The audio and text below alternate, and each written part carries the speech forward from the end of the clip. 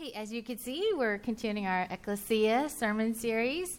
We're learning how to be the church that we are meant to be from learning, studying the first century church. And I think for me, or a lot of us, it might be human and natural to look back at the first century church and be like, oh man, that was so awesome. We got to go back to be like them. But, they really had their own, they had a lot of problems and struggles too. As they all committed to follow Jesus, they experienced a lot of social problems. They were ridiculed by the cultural elites, by the Roman authorities. They were excluded from circles of influence in business, which meant that they had a loss of community and resources and income. And yet, even under all of these harsh conditions, the church grew. And so Luke tells us in Acts 2 that 3,000 Jews became believers in Christ. And so we're going to pick up from that in verse 2, 44 through 46. Luke goes on to say that all the believers were together and they had everything in common. They sold property and possessions to give more to anyone who had need. And every day they continued to meet together in the temple courts. And they broke bread in their homes and ate together with glad and sincere hearts. And so the word that Luke uses for common is the Greek word koinonia. And in my day, koinonia was like going to camp, family camp, right? And we're singing songs to around the campfire, and we're like, this is koinonia. But it's so much more than that, singing the. I won't sing all the songs, but like the Kumbaya and all of those songs that just make you feel warm and good that we're all together. But it's so much more than that.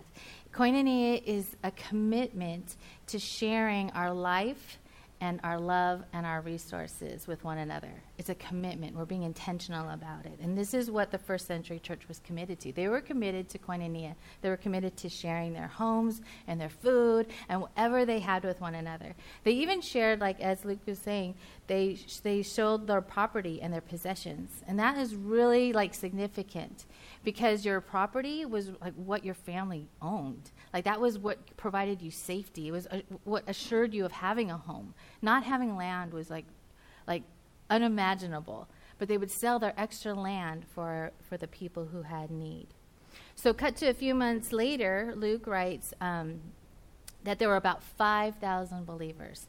And if we look at Acts 4, 32 to 35, Luke writes that all the believers were one in heart and mind. No one claimed that any of their possessions was their own.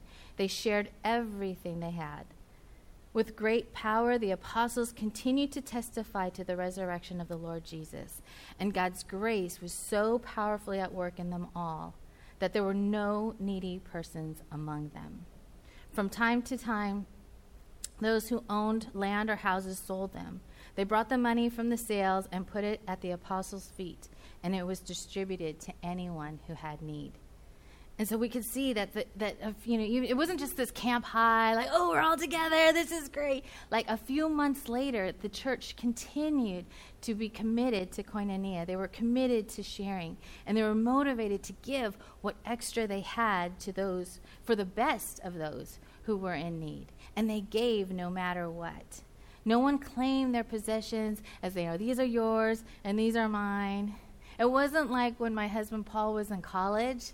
And maybe some of you can relate that you're like, man, we're studying and we're tired and we're hungry. Let's get some pizza. And so they would order pizza, right? And they would all okay, give, this is yours. If it's $20 and there's 5 of them, they'd each give $4. And, and then they would be okay, let's get the pizza. And then, Paul and his friend Ed, they eat really slow. I'm always waiting for Paul to finish eating.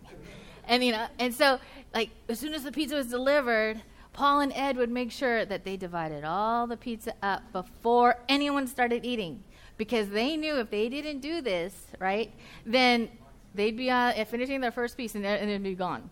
So, so there was no grace in sharing pizza in college for Paul. But, he's changed and he's more gracious now. But that's not how koinonia looks like. The koinonia that the first century church was man, my pizza is your pizza. right? If you had 2 pizzas and I didn't have any pizza, you would gladly share your pizza with me because we're family, right? This is our pizza. That's kind of like how it was with the first century church. And what does Luke tell us the motivating factor for this like generous sharing, this unbelievable sharing? He says it's the grace of God. They were motivated to give because of the grace of God that they had received. Grace generates generosity. Grace generates generosity. God's grace was so powerfully at work in them all that there was no needy persons among them. And God's grace is a gift to us. It's a gift. We can't earn it. We don't deserve it. It's a gift that is given to us. And it's that undeserved gift that changes us, that makes us generous. So cut to 15 to 20 years later, the church expanded throughout Rome, then to the Gentiles, and then at that time in Jerusalem, there was this like severe famine. There was severe poverty. There was a lot of persecution. There was like food shortage. The church in Jerusalem, all the people in Jerusalem were suffering.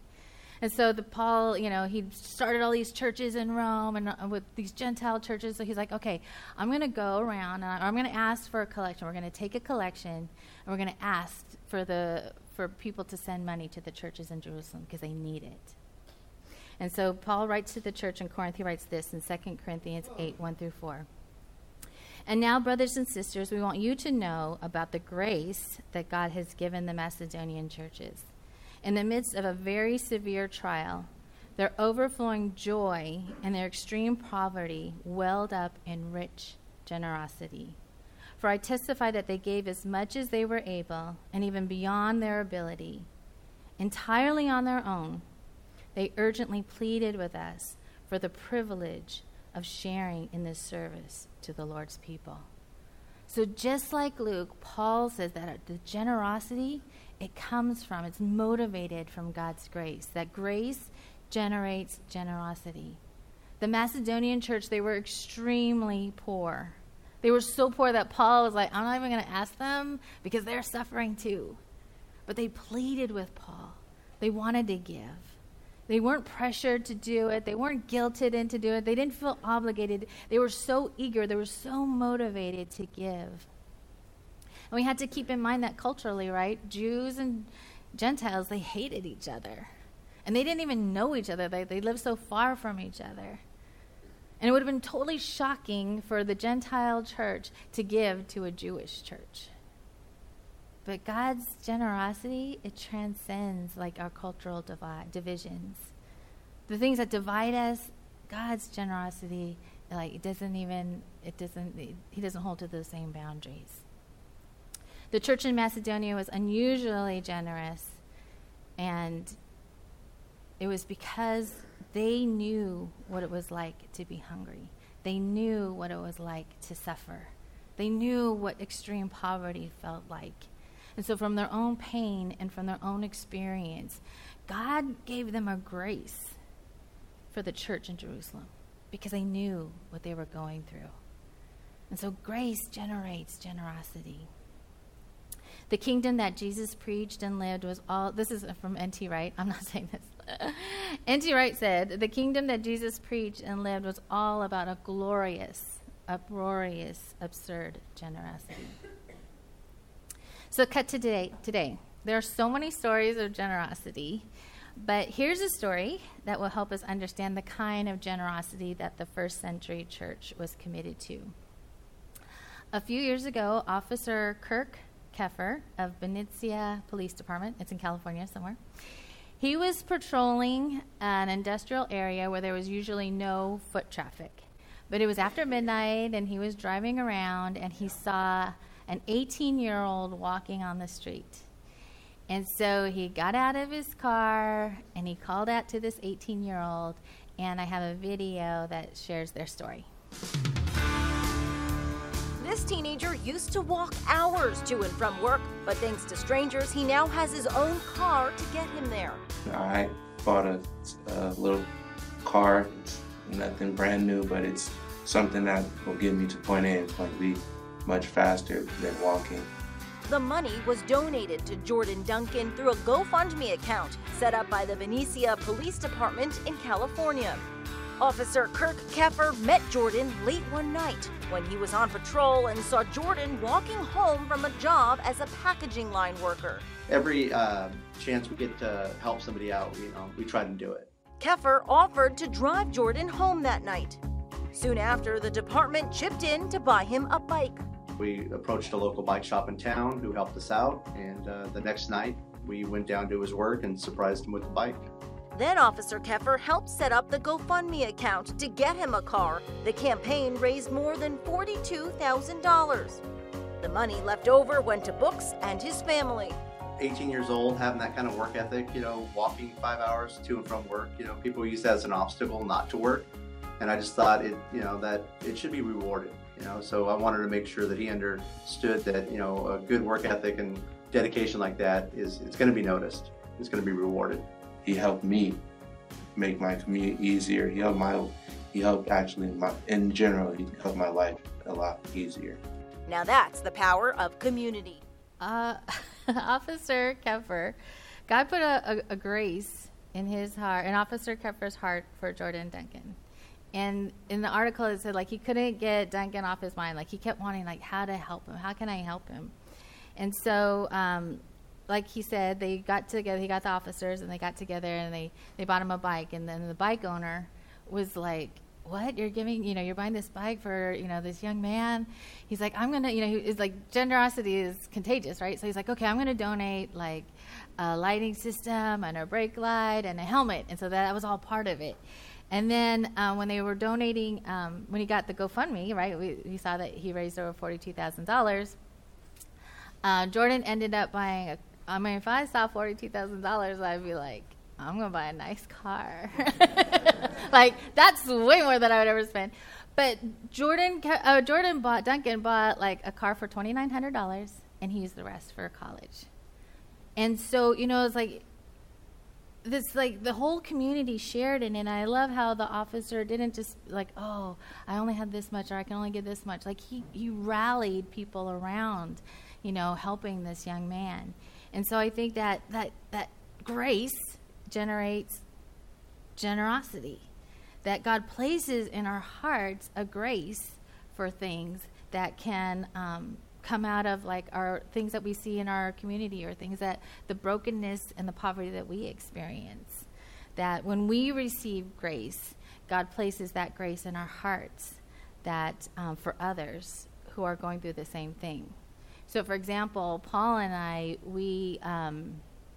God has placed a grace in us for Claris Health, because they help families who have experienced unexpected pregnancies. And that's from our experience. And so maybe for you, God has placed in a grace in your heart for people who, are in recovery, or people who are victims of abuse, or people who, or who are immigrants, whatever it is. There's so many things to give to, but not one is better than the other. This is how God is generous with all of humanity. And it's not just one person giving to the other. It's this mutual, in our mutual giving and receiving to one another, our mutual giving generosity towards one another, that this is how we experience heaven together. This is how he provides and is generous to us. This is how we experience his grace. And so for today, I was thinking, we should have had this sermon last Sunday, because we had that Giving Tuesday, where everybody was double your giving, but that's okay. I wanted to do this week. But, what grace has God put in your heart? We don't have to give to everything, but God has placed a grace in your heart. And so what is that? And maybe who can join you in that? This week I got an email from someone who God had placed a grace in her heart. And so she asked a few people if they wanted to join in. And I'm like, that is so beautiful. That is how we experience heaven together. Because God's undeserved gifts, they change us, and they change those around us. Grace generates generosity. And it's a generosity that transcends our cultural divisions. And so if we can imagine grace generating generosity in and through Westlake Church, what kind of change would we see, like, in our schools? Or what kind of change would we see in our workplaces? Or even in our community? Imagine if grace generated generosity just in this room. Like, what if there was, like, nobody in need just in this room? How amazing that would be. How much more heaven on earth would we experience?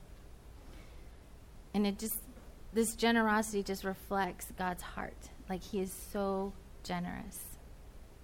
He is for us, and he loves us.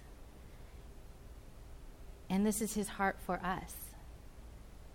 And this kind of generosity, this kind of grace is that if we can share with others and have a commitment to share with others, then we'll be the church that we were meant to be.